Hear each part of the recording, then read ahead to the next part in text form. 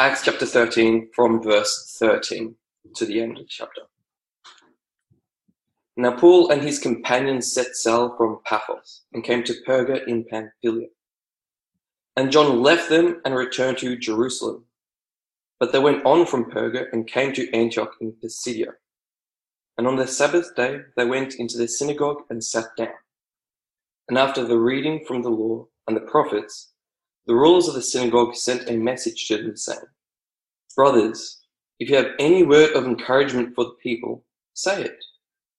So Paul stood up and motioning with his hand said, "Men of Israel, and you who fear God, listen. The God of this people Israel chose our fathers and made the people great during their stay in the land of Egypt. And with an uplifting arm he led them out of it. And for about 40 years he put up with them in the wilderness. And after destroying 7 nations in the land of Canaan, he gave them their land as an inheritance. All this took about 450 years. And after that he gave them judges until Samuel the prophet. Then they asked for a king, and God gave them Saul the son of Kish, a man of the tribe of Benjamin, for 40 years. And when they had removed him, he raised up David to be their king, of whom he testified and said, "I have found in David the son of Jesse, a man after my heart, who will do all my will." Of this man's offspring, God has brought to Israel a Saviour, Jesus, as he promised. Before his coming, John had proclaimed a baptism of repentance to all the people of Israel. As John was finishing his course, he said, "What do you suppose that I am? I am not he, no. But behold, after me one is coming, the sandals of whose feet I am not high. Brothers, sons of the family of Abraham, and those among you who fear God, to us has been sent the message of this salvation. For those who live in Jerusalem and their rulers, because they did not recognize him nor understand the utterances of the prophets, which are read every Sabbath, fulfilled them by condemning him. And though they found in him no guilt worthy of death, they asked Pilate to have him executed. And when they had carried out all that was written of him, they took him down from the tree and laid him in a tomb. But God raised him from the dead, and for many days he appeared to those who had come up with him from Galilee to Jerusalem, who are now his witnesses to the people. And we bring you the good news that what God promised to the fathers, this he has fulfilled to us, the children, by raising Jesus, as also it is written in the 2nd Psalm, "You, my son, today I have begotten you." And as for the fact that he has raised him from the dead, no more to return to corruption, he has spoken in this way, "I will give you the holy and sure blessings of David." Therefore he says also in another psalm, "You will not let your Holy One see corruption." For David, after he had served the purpose of God in his own generation, fell asleep and was laid with his fathers and saw corruption. But he whom God raised up did not see corruption. Let it be known to you, therefore, brothers, that through this man forgiveness of sins is proclaimed to you, and by him everyone who believes is freed from everything from which you could not be freed by the law of Moses. Beware, therefore, lest what is said in the prophets should come about. Look, you scoffers, be astounded and perish, for I am doing a work in your days, a work that you will not believe, even if one tells it to you. As they went out, the people begged that these things might be told to them the next Sabbath. And after the meeting of the synagogue broke up, many Jews and devout converts to Judaism followed Paul and Barnabas, who, as they spoke with them, urged them to continue in the grace of God. The next Sabbath, almost the whole city gathered to hear the word of the Lord. But when the Jews saw the crowds, they were filled with jealousy and began to contradict what was spoken by Paul, reviling him. And Paul and Barnabas spoke out boldly, saying, "It was necessary that the word of God be spoken first to you, since you thrust it aside and judge yourselves unworthy of eternal life. Behold, we are turning to the Gentiles. For so the Lord has commanded us, saying, I've made you a light for the Gentiles, that you may bring salvation to the ends of the earth. And when the Gentiles heard this, they began rejoicing and glorifying the word of the Lord, and as many as were appointed to eternal life believed. And the word of the Lord was spreading throughout the whole region. But the Jews incited the devout women of high standing, and the leading men of the city stirred up persecution against Paul and Barnabas, and drove them out of their district. But they shook off the dust from their feet against them and went to Iconium. And the disciples were filled with joy and with the Holy Spirit. This is the reading. Thanks, Micah, and thanks for that reading, and thanks also, Reuben, for your leading this morning. We're going to spend a bit of time now in this, the rest of the chapter of 13 of Acts, where we started last week.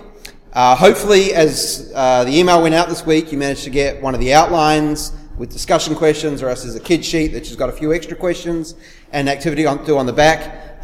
This will hopefully help you follow along if you've got it in front of you. There's also maybe a few things in there this week that might be useful for reference for later. So I'd encourage you, if you don't have it already, to maybe print that one out.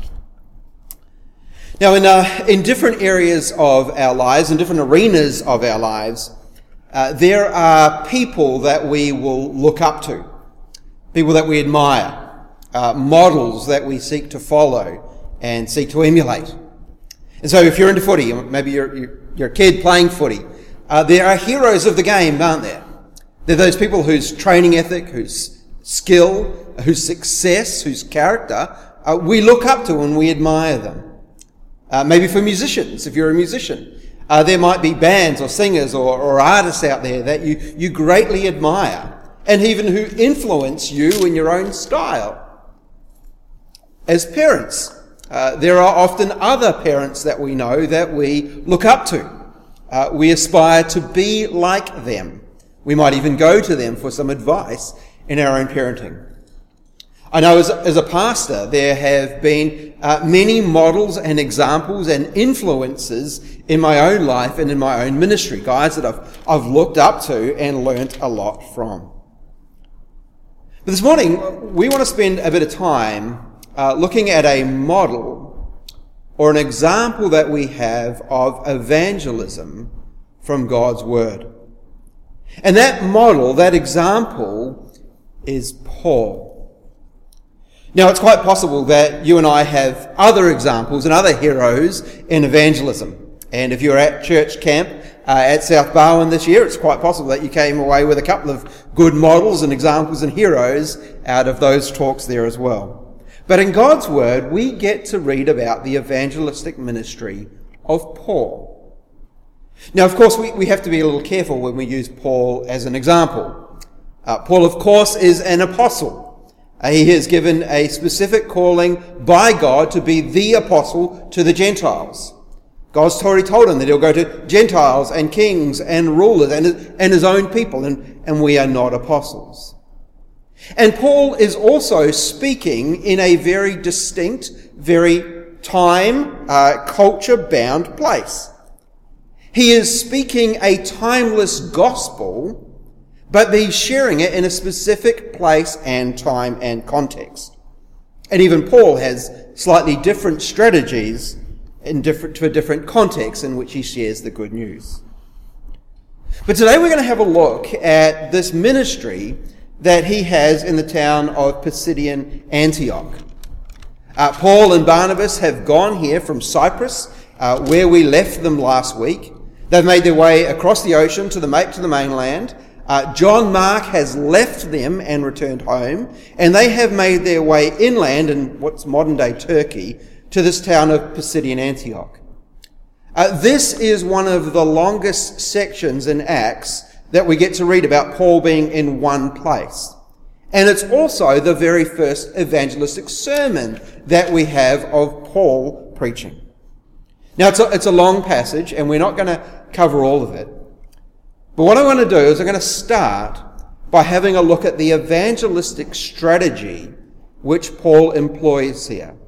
It's a strategy that he will take with him to many other towns and places, and I'm going to pick out three features of it in particular. And then we're going to think really hard about how that strategy might apply to 21st century Australia, the context in which we are sharing this timeless gospel, this good news. All right, let's start then. 3 things about this evangelistic strategy we want to notice. First one is this, is that Paul goes to people. Now, it might seem really obvious, isn't it? But let's notice that. Paul goes to people, and he goes to people in places where he can have a hearing. Remember last week we looked at Acts chapter 13, and at the start of it we noticed very clearly that God was the one who did the sending. God sent Barnabas and Saul, Paul and Barnabas, and here we see them going. And they come here to the town, the city of Antioch, and they do what Paul adopts as his strategy. He goes to the synagogue. Now, why does he go to the synagogue? Well, there is a theological reason there. He's called first to the Jews and then to the Gentiles. So it's theological, but it's also practical. Because at the synagogue, he has a place, a time, an opportunity to share, to speak. It's expected of him. He's even asked here to bring something from God's word to them. Now, of course, this is not the only place where Paul shares the good news.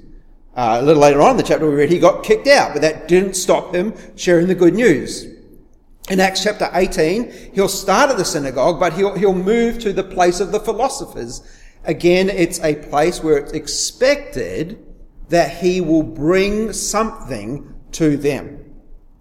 He goes to people. Next thing I want to notice about his strategy is that he starts with what they know. We see that in the sermon that he preaches, don't we? He starts with them on a common ground, on a common point.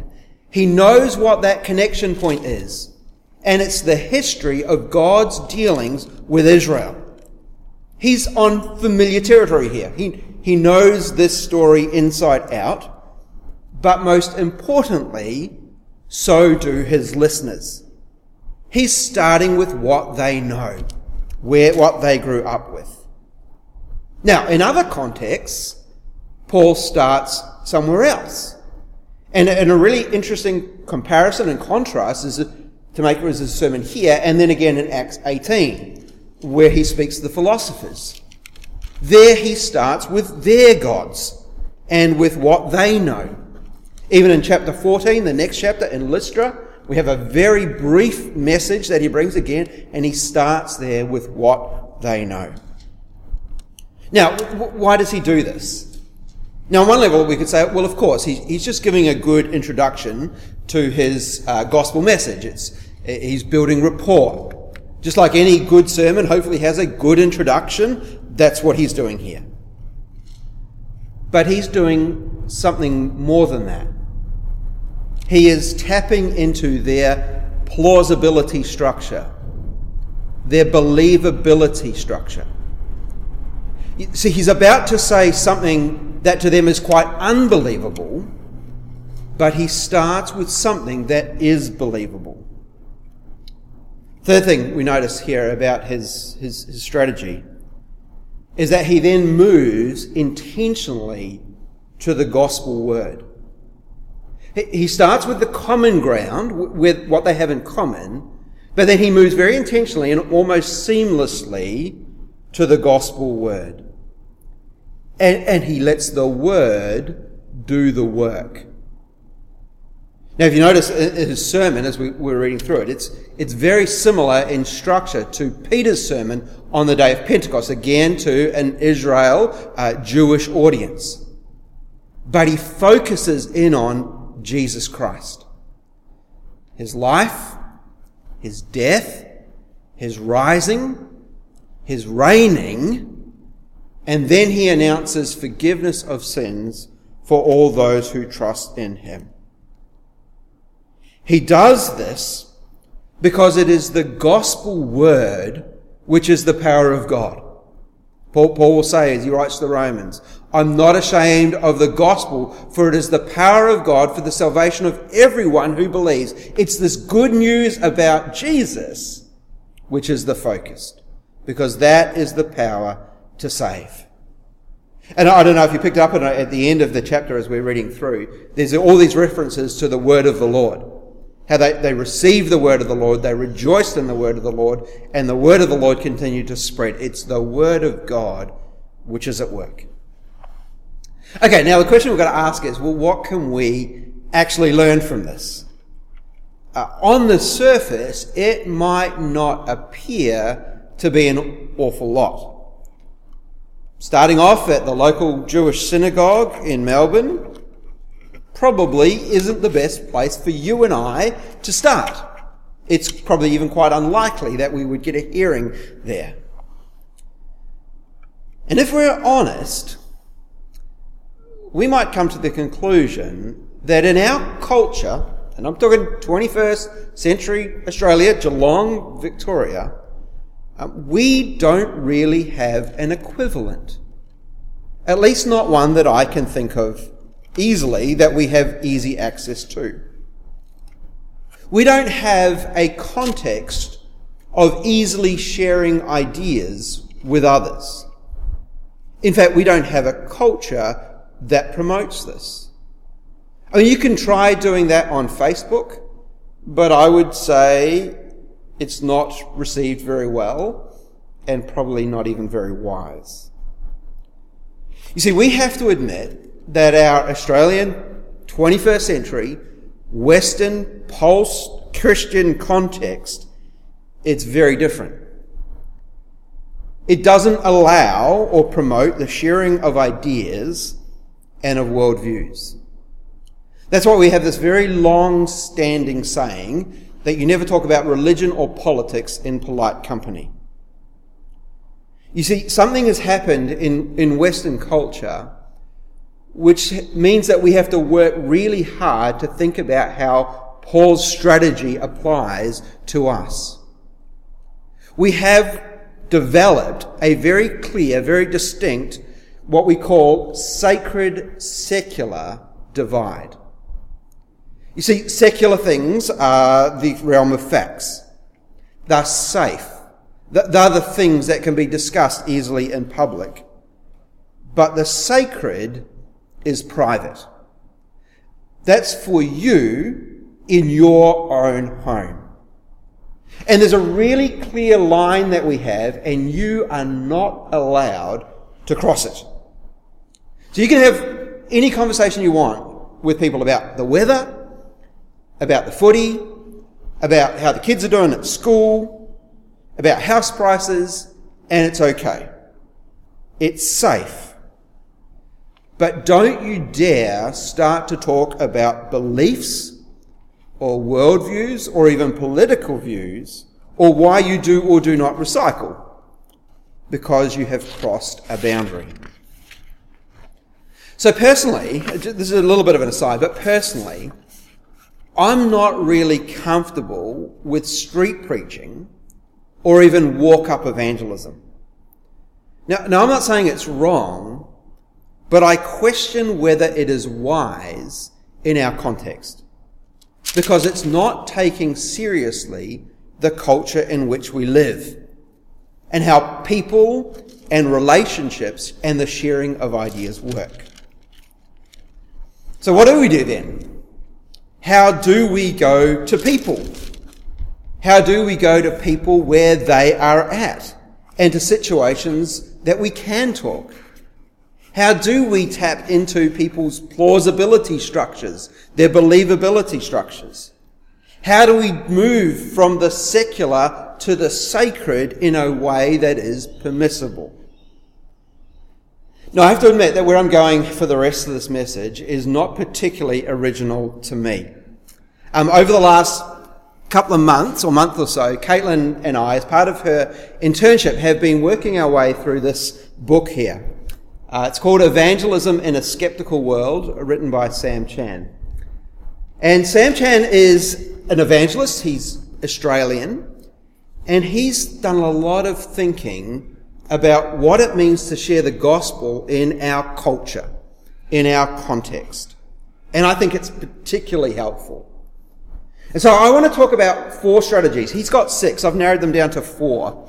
4 strategies which make the most of the culture or the context in which we live to share this good news of Jesus, which takes the strategy of Paul seriously.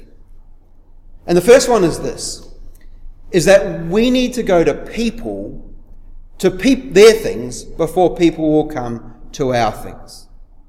Now, in a sense, this is straight out of Paul's playbook. We need to go to their things before they will be willing to come to our things. It's taking being sent seriously.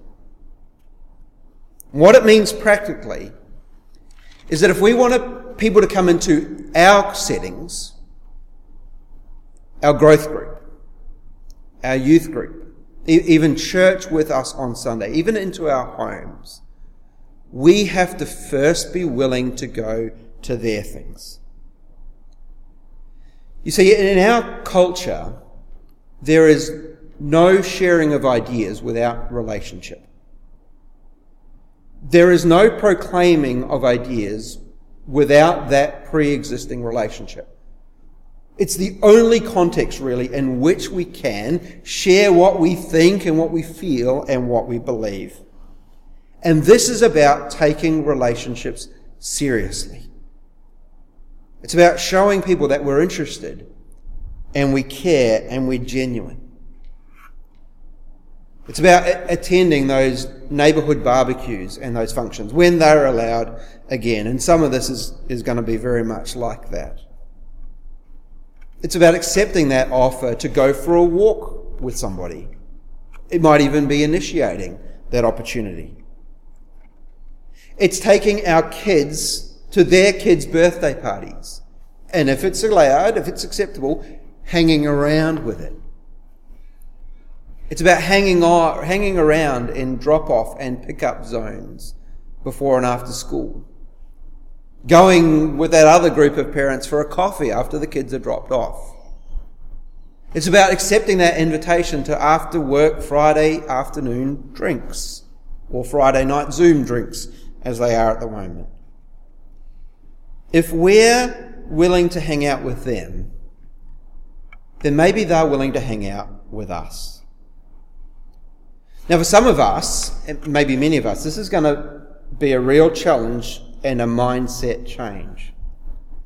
Because my guess is that most of us, we're really ready to share the good news of Jesus. We're ready, we're waiting, we're looking for that opportunity, as long as God drops it straight in our laps. But this is saying, no, that might not happen. People are not randomly asking me why I'm a Christian and what Christians believe. This says, I'm going to go. I'm going to be sent. And I'm going to get involved in the lives and the world of people who don't know Jesus yet. All right, second strategy. We have our friends become their friends. We mix our church life and circle and friendships with our non-church life and circle and friendships. Now, why would we do this? Well, there are lots of good reasons for it, but one of them has to do with plausibility structures. It's about creating an environment where the gospel message might appear more believable. Now, Sam Chan in this book, he gives this wonderful illustration of this. He says, imagine if someone tells you that the night before they were abducted by aliens, had dinner with their family in an alien spacecraft, and then were returned back to their home unharmed. What would you think? Well, you go, yeah, right. You might even think, isolation's really getting to this person. But what if the next day somebody else told you the same story? And then the day after that, your brother or your sister or a close friend told you the same thing. And more people are telling you about these experiences. Now, you might still not be convinced, but it starts to sound more believable, more plausible. You see, this our friends, their friends, church friends become their friends, is about creating an environment where the gospel message might appear more believable. It may not be the big thing. It may not be the thing that turns people around. It probably won't be.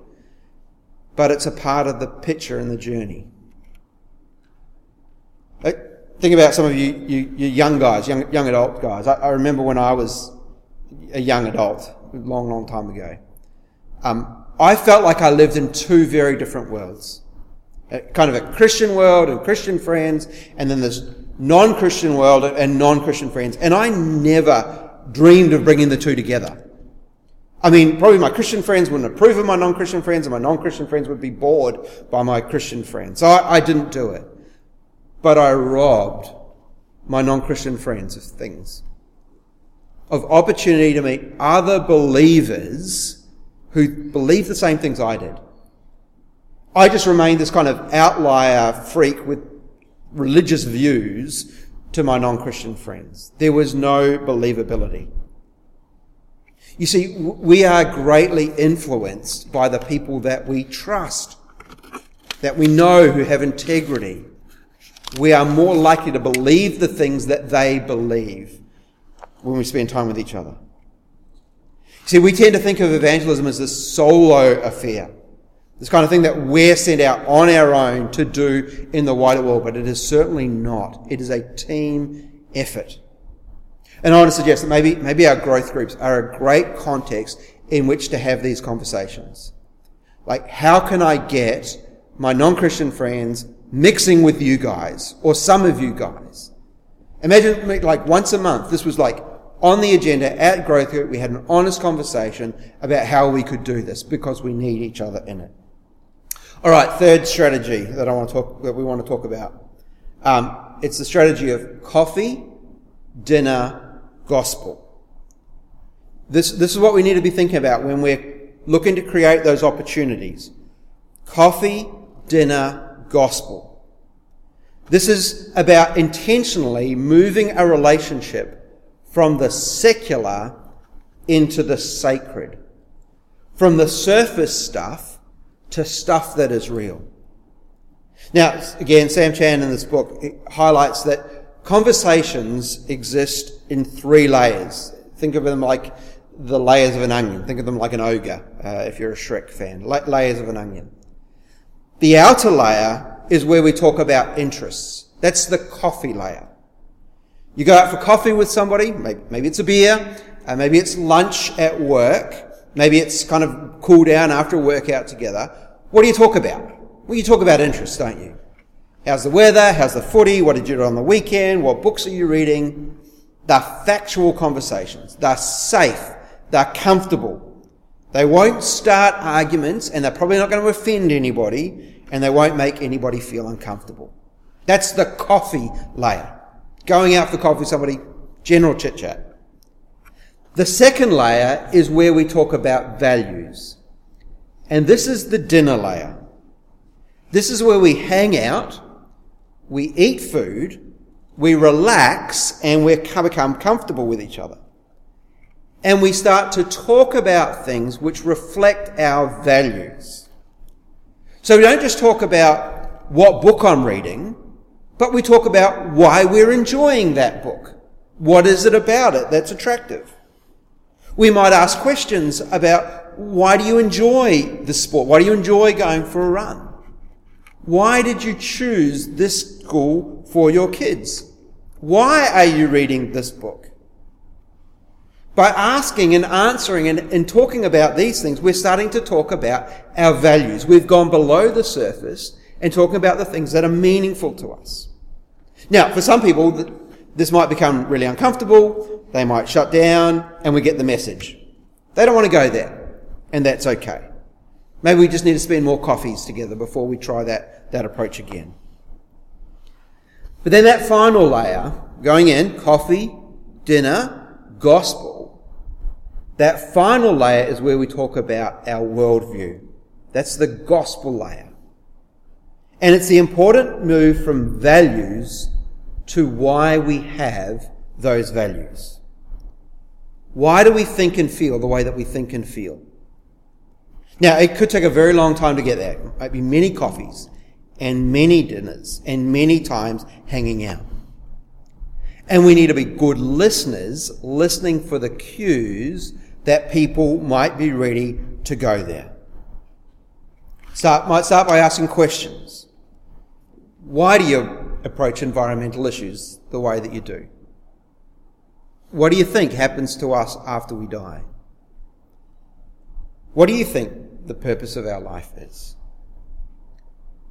Coffee, dinner, gospel. All right, fourth and final strategy. Their story, our story, God's story. Their story, our story, God's story.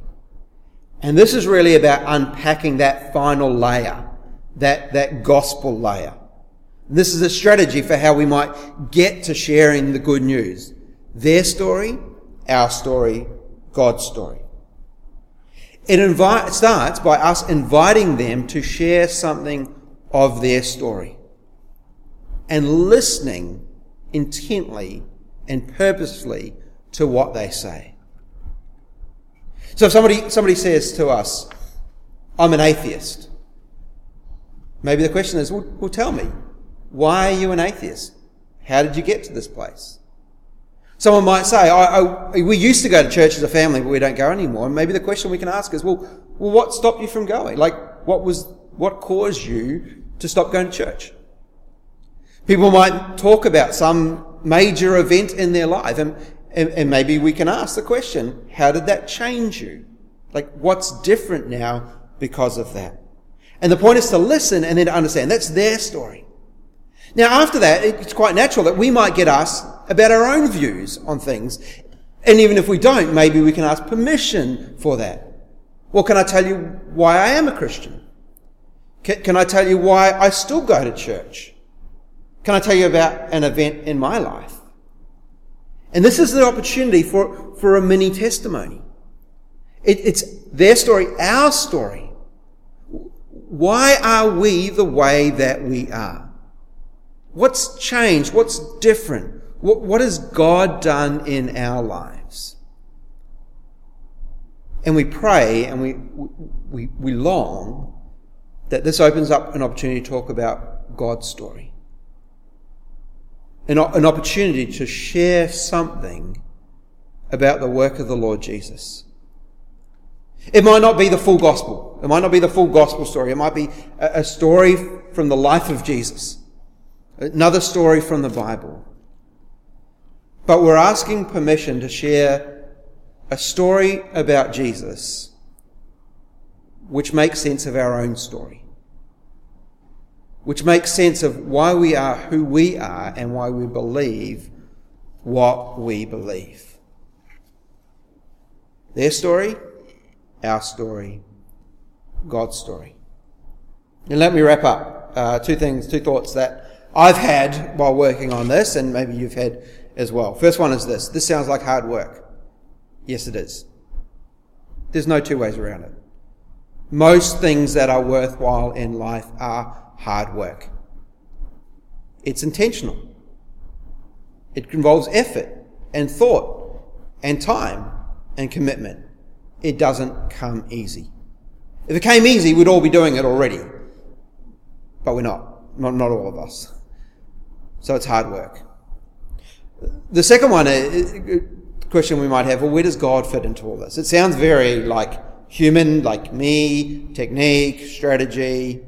Where does God fit into this? Well, he's in it, and he's over it, and he's through it. Remember we talked about Paul a number of weeks ago, and we said, one of the things was his absolute belief in the sovereignty of God. Absolutely true. That didn't stop him having a strategy. And it didn't stop him working hard. And it didn't stop him declaring Christ in any situation that he could. This is not divorced from the work of God. In fact, right at the end of this, I don't know if you noticed, there's this really killer verse right at the end of this passage. And it says, as many who were appointed to eternal life believed. How do people come to faith? God did it, didn't he?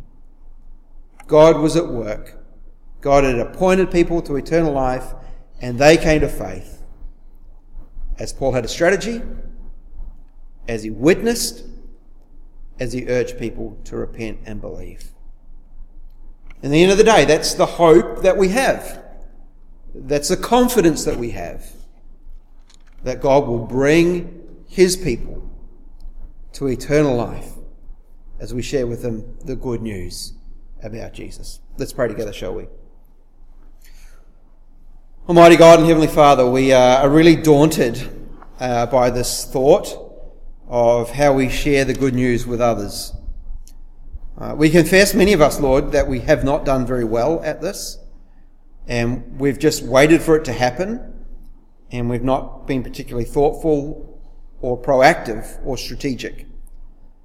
Help us, Lord God, to take our context, our culture seriously. Help us to think about ways in which we can share this good news.